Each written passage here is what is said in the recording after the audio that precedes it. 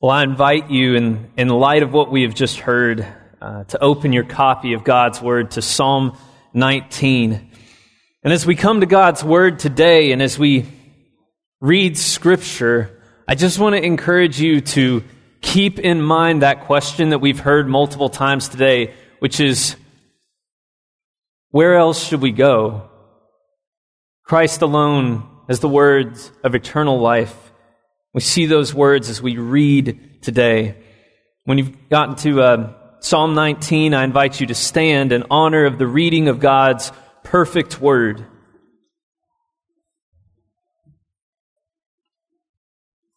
The heavens declare the glory of God, and the sky above proclaims His handiwork. Day to day pours out speech, and night to night reveals knowledge. There is no speech, nor are there words whose voice is not heard. Their voice goes out through all the earth, and their words to the end of the world.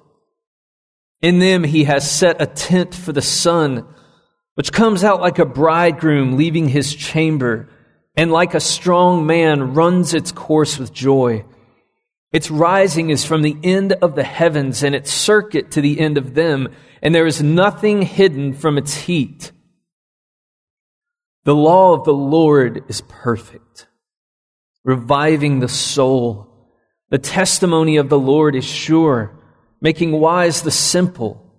The precepts of the Lord are right, rejoicing the heart. The commandment of the Lord is pure, enlightening the eyes. The fear of the Lord is clean, enduring forever. The rules of the Lord are true and righteous altogether. More to be desired are they than gold, even much fine gold, sweeter also than honey and drippings of the honeycomb. Moreover, by them your servant is warned, in keeping them there is great reward. Who can discern his errors? Declare me innocent from hidden faults. Keep back your servant also from presumptuous sins. Let them not have dominion over me. Then I shall be blameless and innocent of great transgression.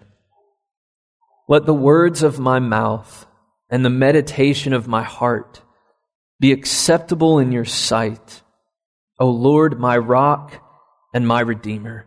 Let's pray. Father, we are so thankful for the privilege to know your word, to come to your word today together. And we ask, Lord, that even now you would show us your grandeur, show us your perfection, show us your salvation. And even with a great, right fear and awe of you, we ask that today you would show us your glory through your word by your Spirit. And we ask these things in the name of Jesus. Amen. Y'all can take a seat.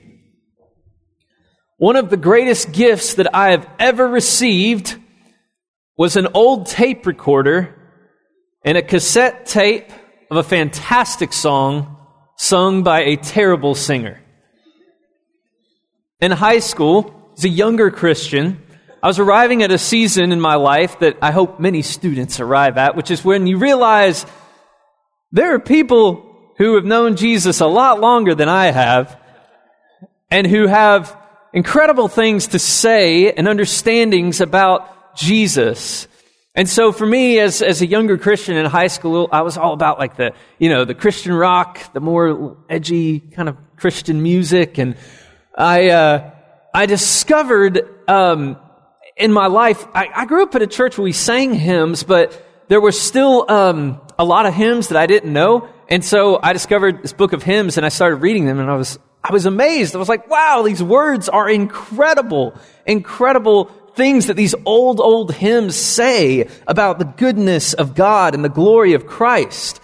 And I loved talking to my papaw about these hymns. My grandfather, who grew up hearing these hymns. He wasn't a believer until much later in his life, but he knew all of these old hymns, and so it was always fun for me to come to him and say, "Hey, have you heard of this hymn? It's called The Church's One Foundation."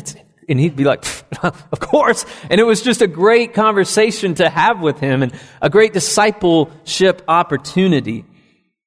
My favorite hymn in high school wasn't really that old. It's 1922, but it's called "I'd Rather Have Jesus." And you may have heard this hymn. And it's pretty simple. It's just about how Jesus is better than anything else. One year for Christmas, I opened in front of my Christmas tree a present, and inside was a tape recorder, and my papaw had recorded himself singing "I'd Rather Have Jesus." He is not a good singer. And his piano, it was not a great piano. I opened it and I listened to the whole song. Best gift ever. It wasn't that I had received an old tape recorder with a random crummy singer attempting to sing an old hymn. I received a gift from a man who I really loved and looked up to about my Savior, who had changed and was even then changing my life. As we get older, gifts are so much more than just the thing itself. It's really more about what the gift communicates, about the relationship between the giver and the receiver. See, a gift tells a story.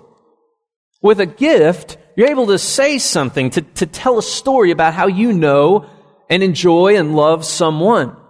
And as we turn to our text today, we see that God, the great giver who delights in giving to his people not only things, not only presents, but the greatest gift of knowing him better by revealing himself through his works. Knowing God is an ever-increasing progression of delight. Why?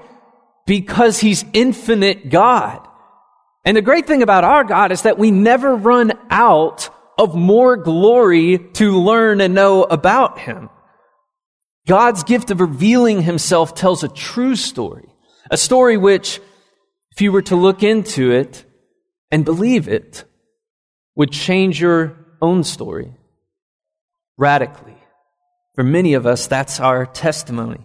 So as we look into this beautiful text today, I want us to see three incredible, distinct stories.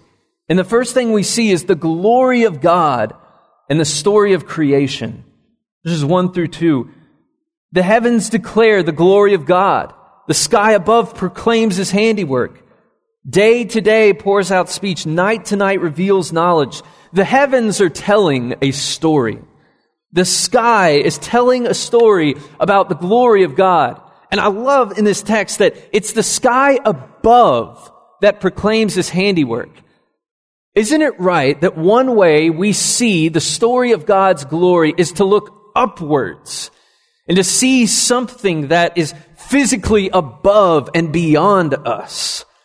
God's glory is so much greater here than you and your own little world that you become so perplexed and consumed by. His glory is greater. You look up, and the story that the skies and the heavens are declaring is, God did that. He created this. The sky proclaims his handiwork. What God has made demonstrates his glory. And there's in just these few short verses here, there are these qualities, these aspects about the story that the heavens are telling that we see. And the first thing we see when it says the heavens declare the glory of God, the skies above proclaim his handiwork. First thing we see is there's no shame in their story. There's no shame. They declare, they proclaim. We can learn a lot from the heavens. How often do you feel the need, the temptation even, to temper the glory of God when you talk about him? I don't want to seem too overeager here. I find yourself worried about what your coworker or your neighbor or your friend will think if you were to exult in the true glory of God. We can be so tempted to shrink the grandeur of God to be a little more palatable for our narrow preferences. Now, I'm not saying that in any given conversation, you can tell and recount the whole counsel of God, that on your way out to your car at the end of the day with your coworker, you can chronicle the entire narrative of redemptive history. No, every gospel opportunity is one to be seized, even if it's short. I'm saying, the Word is saying, that you are not given the authority to abridge the glory and grandeur of God. God doesn't need you to make His radiance less bright. He doesn't need you to make Him more acceptable to His own creation. See, the heavens teach us something about how we talk about God in this story. When the heavens declare God's glory, they're unashamed.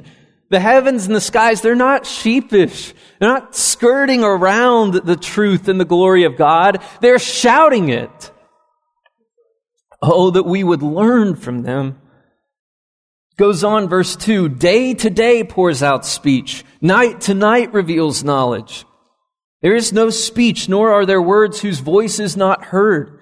Their voice goes out through all the earth, and their words to the end of the world. Now, the skies, the creation here, it's not actually verbally talking. It's kind of one of his points here. They're not actual words the same way that we would talk. They're a silent proclaimer. And yet in their silence, they are loud. Their silent testimonies are endless anthems. And I love this. It says, day to day pours out speech. It's like it's gushing forth. Night to night reveals knowledge. It tells a story and it reveals something about the main character. They're loud. It's like creation can't stay silent. And Scripture across the board tells this story as well. In Isaiah 55, it talks about how the hills and the plains, they break forth into singing, the trees clapping at the coming of God and the procession of His people. Creation can't stay silent about its Creator. Verse 2, notice that it doesn't just say day pours out speech or night pours out speech. It says day to day pours out speech. Night to night reveals knowledge. It's not just a day. It's day to day. It's another day. It's a continuation. When I go to lay down my 2-year-old, Peter, at night, he does this thing sometimes. It's really interesting. Just bedtime, we're like laying him into his crib, and he starts to talk quickly, and he basically catalogs everything that just happened in his day. He's like goes through everything. But it's not just what did happen. The way he frames it is it's like he's planning with such excitement and anticipation to do it all again the next day. So the conversation sounds something like this. He lay him down and he said something like, Daddy, tomorrow we go outside? Tomorrow we play with toys? Tomorrow we see friends? Tonight he'll probably say, tomorrow we go church? It's the same thing. In other words, he wants to do everything that he just did this day again. And he can't wait to wake up and to do it again. Whereas for me, I find myself dreading my alarm clock a little bit. I want to get a little more sleep, and he's longing for it. He wakes up and says, oh, we get to do it again. And I wake up and I'm like, oh, okay, gotta do it again. Now, if you know any small kids, especially a toddler, if you've been around toddlers at all, they can kind of wear you out on the agains. I do it again, do it again. I don't mishear me. I love them so much. But yes, they can wear you out on the agains. Personally, I get tired of singing Old MacDonald again and again and again. But you wiser parents have warned me, and you've said, enjoy those encores, because there will be a day when you long for them again. So I try to heed your advice and enjoy the 56th verse of Old MacDonald the next day again. There's a clarity here, though, that my son sees that I miss. God's glory shines in the agains. There are agains that you take for granted in your life that are actually pouring out speech and revealing knowledge about who God is. And some of them are as simple as another day. You woke up to your alarm clock today. Again. And you did it yesterday and the day before that. Again. You just celebrated a new year. God sustained you for a whole nother year? That's 365 agains. Again and again. Day to day. Every alarm clock you wake up to each morning, as loud and obnoxious as it is in the morning, is declaring to you, He did it again. Don't miss God's glory in the agains. And the psalm here has this kind of shift, speaking of morning, to this longer metaphor about the sun, that the sun is like a bridegroom. It rises and it sets, and it's declaring the glory of God. Creation's story of God's glory here, it describes it as joyful. Look at verse 5. Like a strong man, the sun, it runs its course with joy. In other words, the sun delights in doing what God created it to do. There's joyfulness in this story.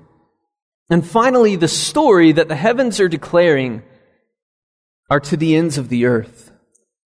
The heavens' voice, like this, the sun's, it says it goes out through all the earth, their words to the end of the world. The sun's beams go to the ends of the earth. I'm really thankful. That's a phrase we use around here a lot. Ends of the earth. We talk about ends of the earth a lot. This past year, our banner over the year was "As you go, make disciples." And the logo, which I'm really thankful to Adam York, by the way, for all the effort he puts into those logos and the kind of the vision behind them. But the logo for "As you go, make disciples" was a world. It was a globe, a planet. We are to go to the ends of the earth with the story of God's glory too, as revealed not just in creation, but in Christ. The ends of the earth includes the opposite side of the globe, but it also includes your next door neighbor, your coworker, this city, Kentucky, the United States, the ends of the earth. And as a church, we must continue to have this commitment. This Christ-centered mission must be our heartbeat. We go to the ends of the earth because there are people there. Where the Son's voice speaks, we will speak. Where the Son preaches the glory of God, we will preach the glory of God. Where the sun warms the earth and gives light, we will proclaim the good news of Christ, that cold, hard hearts might live and that blind eyes might see. May we go wherever the sun touches and wherever there are ears to hear.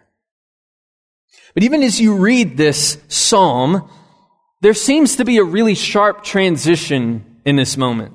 In fact, may seem like it's hardly a transition at all. You have these beautiful, elegant tones with metaphors to boom, the law of the Lord. You kind of wonder, was David just suddenly distracted? Was he not able to kind of keep his thoughts? Should these have been like separate psalms? Why do we leave God's glory to immediately talk about God's law? And that's kind of the point. We don't. We don't stop talking about God's glory. Rather, we see deeper into it. We marveled in the fact that the heavens don't have actual words, but that they still proclaim God's glory. But for all that the heavens and the skies proclaim about the glory of God, it gets even better. God has given us actual words to us. We can know them and we can know Him personally. And this is signaled by a really important change here in the text. In verse 1, it says the heavens declare the glory of God. And the word here is El. It refers to, the Hebrew word refers to deity or a sovereign God of creator, kind of a general term of the God of all creation. And He is that. But verse 7 says the law of the Lord is perfect. That's all caps Lord. That means Yahweh, the covenant personal name of God that He has revealed to His people. Now, these aren't two gods. It's emphasizing that the Word of God, His law, His testimonies, precepts, commands, rules, these uniquely reveal God's glory in a way that the creation isn't able to. Verse 7 through 9, we see this sort of parallel structure, this setup that happens over and over. And each section is describing the word or the revelation of God. Look, it says the law of the Lord, the testimony of the Lord, the precepts of the Lord, the commandments, the fear of the Lord, the rules. Which one is it? The testimonies, the law, the rules? And the answer is, well, yes, it's that all of these are various aspects of the counsel of God. God's revealed word. It's how God has communicated His actual personal character with us beyond creation. Specifically, it's how God has revealed His covenant story with His people, which is why He uses His covenant name here. It's God's word. And we read these verses in light of Christ. This is referring to the Scripture, the specific revealed story of God for His people. What you have in your lap right now. And the setup for each of these synonyms of God's Word is this description of God's Word. We kind of think about this together. God's Word is perfect, literally whole, complete, without blemish. This is actually the same word that's used in Leviticus to describe a perfect and whole sacrifice that's given to the Lord. God's Word is sure, meaning it's faithful. It's right. Right, meaning a right or a straight path or way. It's pure. It's clean. It's radiant. The fear of the Lord is clean and endures forever. This idea of fear of the Lord, fear and reverence and awe that the Scripture produces in us as we read this story. God's Word and the fear of God endures forever. Isn't it incredible that the story of God, the Word of God that you're holding even now, has challenged and convicted and comforted and delighted saints, not just for a few years, not even for decades, but for hundreds and hundreds and hundreds of years. These kinds of descriptions are different than the skies and creation, because the Word story, though it's a continuation of God's glory, is distinct. It reveals the depths of God's character uniquely. Now, at this point, I could tell you, so, Ashland, let's go. Let's get to that reading. I could turn this into like a read your Bible pep talk. But that's not what this is. And that's not what this psalm is doing. It's not just simply calling you to do something differently. It's calling you to see something differently that affects your doing. See, what happens is that we naturally live in this world where we are so consumed by our own little stories. We live in a world that surrounds us with a narrative that says yes. It tells us to do that. You do you. It's all about you. Do what makes you happy. And so you see everyone and everything through the lens of your own story and preferences and world. You assess what's valuable and what's not, and what you'll make time for and what you won't through the lens of you, because you are naturally, in our sin, at the center of our own story, the center of your own life. But Scripture tells a different story. Scripture, it tells a story that frees you from being the center, which you were never created to be. It calls you to center everything on the Word, on the character of God. We, even followers of Jesus, find ourselves though saying, but I don't have time for that. The whole Bible plan and the reading plan and reading consistently, all that sounds great. But if I set aside time in my already busy schedule, too busy schedule, I'll feel overwhelmed. I'll be more stressed. My day will be even more crazy. And then we don't read the Bible, and then we feel guilty, and we read the Bible even less. It's this cycle. But when you buy into His story, when you come to His story, when the thirsty drink from this stream, this is what God's Word says. Look with me in verses 7 through 9. This is what God's Word does. It revives the soul. It makes wise the simple. It rejoices the heart. It enlightens the eyes. It leads us to fear the Lord, which doesn't change in various circumstances. It endures forever. The law, the Word, it reveals the character of God. But there's something similar that I hope you see here. Sure, it means faithful, pure and clean, righteous altogether, completely righteous, right, or the straight way, true, the truth, perfect, complete, without blemish, like a pure sacrifice to God. In these descriptions, do you hear echoes not only of the law, but of the one who perfectly fulfills the law? You hear the echoes of Christ. God's character is revealed in His Word and in Scripture. And God also revealed Himself by sending His Son to become flesh and to dwell among us. This is the Word of God, whom the Scriptures center on. To read the Scripture is to read His story, is to see His perfection, to see that Christ is the center. This doesn't mean that when you read the Bible, when you read the Scripture, if you have a Bible reading plan, this is not to say that you read the Bible to get an emotional rush. Reading the Bible isn't a good luck charm. It doesn't guarantee that you won't forget things or you won't struggle at work or that you won't, it doesn't promise that you'll have perfect family relationships. It doesn't promise that your kids will be perfect little angels and that your toddler won't spit up on you while your toddler is trying to jump off the kitchen table. It doesn't promise a suspension of reality. That's not how it works. And it doesn't even promise to come to the Bible. That doesn't even guarantee that you won't struggle to read the Bible and have to be disciplined in reading it. It doesn't even mean that you always see Him as glorious, but that's the point of verse 9. The rules of the Lord are true and righteous altogether. You read the Scripture not to have some extra truth sprinkled onto your story, but because Scripture tells you the true story of the world, even when you don't feel like it's true. That's why.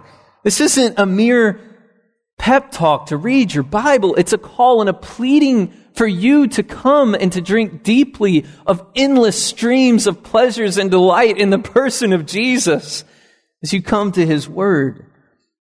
You who are thirsty, come and drink. You who are weary, come and rest. You who don't even know what story to believe, come and listen to the true story. Verse 10, it says this is to be desired more than gold and honey. It's like honey straight from the honeycomb. It's not a jar of honey that sat in your cupboard and become congealed. It's a flowing honey from the honeycomb. It's fresh and it's new. One last thing. If you find yourself longing for that to be your story, I want to see the glory of God in the Scripture like that, but I struggle to. What do I do when I don't see the glory of God in the Scripture? If you find yourself there today, let me encourage you with something. If you can't see the glory of God in the Scripture, don't stop looking. Don't stop looking. And bare your soul to God. Lay out your heart to God. He's not afraid of your doubts and your fears and your inability to see the glory of God. Bare your soul with Him. Be honest and real with Him. Don't quit hearing and listening the true story of the Word. It's true in every season of our lives. It meets us where we are. As the psalm reaches its conclusion, there's one more kind of sharp, somewhat sudden turn. So imagine this. David is writing this psalm, and he looks up and he sees the incredible night sky, or maybe he sees the sun rising like a bridegroom leaving its chamber. And he's marveling at the glory of God. And then as he reads the story of God's glory in the skies, he goes on to think about how incredible it is that he has the Word of God and can know the words of God, personally know God. Now, what does this all then mean for David? And what does it mean for us? Because we see here the first person is used for the first time in the psalm at the end. Look at verse 12. So we're talking about the law in verse 11. By them your servant is warned, in keeping them, the law, there is great reward. Verse 12. Who can discern his errors? Meaning his own errors. Who can discern his own errors? Declare me innocent from hidden faults. It's like David suddenly realizes in this moment a pressing awareness of, I need more than the sun. I need more than the creation. So what he's saying, and David sees the grandeur of God in the sky and creation and the perfection of God and His law, and he realizes, I'm not always perfectly there. Verse 12 and 13, it says, keep back your servant also from presumptuous sins.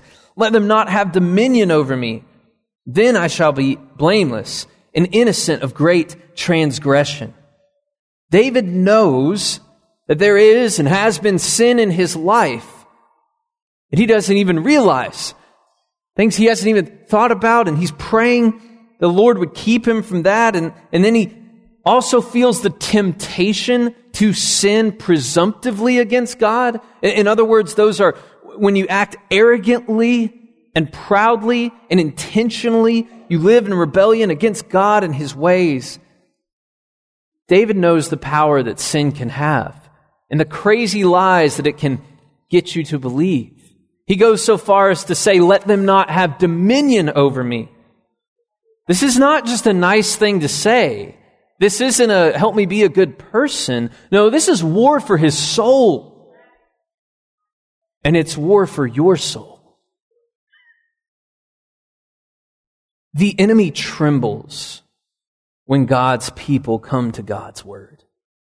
The enemy, he's not on your side. He doesn't want to help you with your time management by convincing you to not read the Word of God.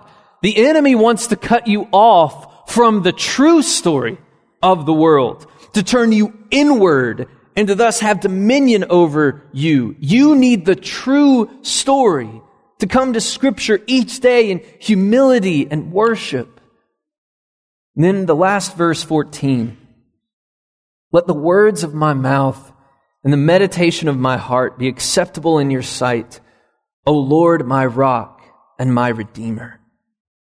I love this. Notice it's not just the heavens or the sun, but now he says, my own words, let them be acceptable in your sight, O Lord, my rock and my redeemer. What could be a better prayer for your 2023? Let the words of my mouth and the meditations of my heart be acceptable in your sight. And you may hear this and say, yes, but my words and my heart's meditations aren't there. They're not that. The sight of the glorious, perfect God of the universe, I am a man of unclean lips. But do you see that verse 12 through 14 isn't saying that David is without faults or sin. It's saying that he needs God to keep him. The end of Psalm 19 is mounting to our place of ultimate hope. Let the words of my mouth and the meditation of my heart be acceptable in your sight, O Lord, my rock and my redeemer. His hope's not in himself, but in the cleansing and transformative powers of the Redeemer. And that's why he is praying like this at the end of this psalm. Our perfect God is not merely perfect. He's a redeemer of the imperfect. This year, you don't come to God's Word to trust your piety or even your discipline. You come to God's Word because He is your only hope. It's not an obligation, it's your greatest need and your greatest hope, your greatest joy, not in your work, but in His.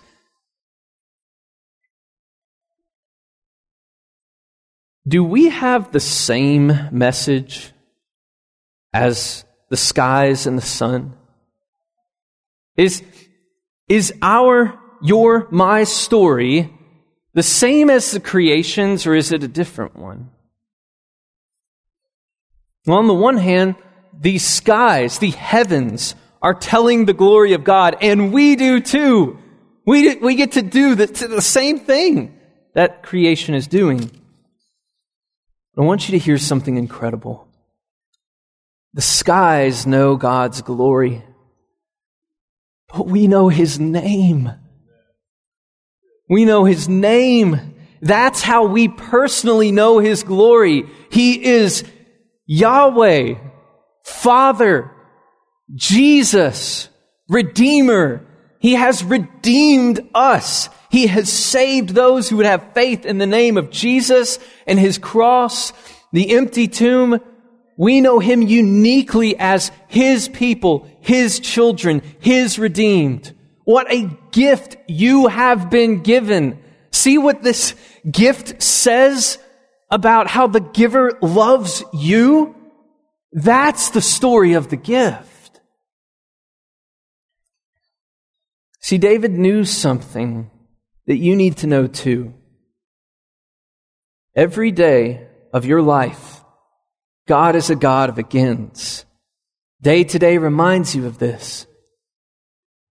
But there will be a day when you will not awaken to your alarm clock. Death will meet each one of us. And your only hope for eternal life is found in Christ. And that true story is written here. A day will come when you will not awaken to your alarm clock. You will awaken to a trumpet. And then, brothers and sisters, the skies that have declared the glory of God for thousands of years will break into a new song, and they will split as the Word of God incarnate descends from the heavens with swift, righteous judgment for His enemies. And the true bridegroom, not the son of our own little solar system and world, but the Son of God, will leave His chamber and will come to reclaim His bride, His church, and will take us home to dwell with Him forever.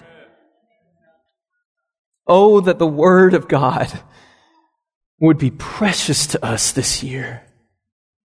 That we would hear and read and tell this story again and again and again until the day when all of our agains are made new. Let's pray. Father, we are humbled that you have delighted and saw fit to reveal yourself to us.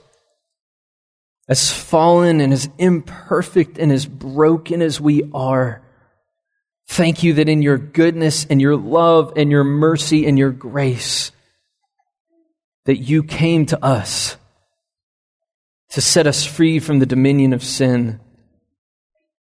And Lord, even as we look forward to a year to come to your word again, we pray that you would come quickly, Lord Jesus.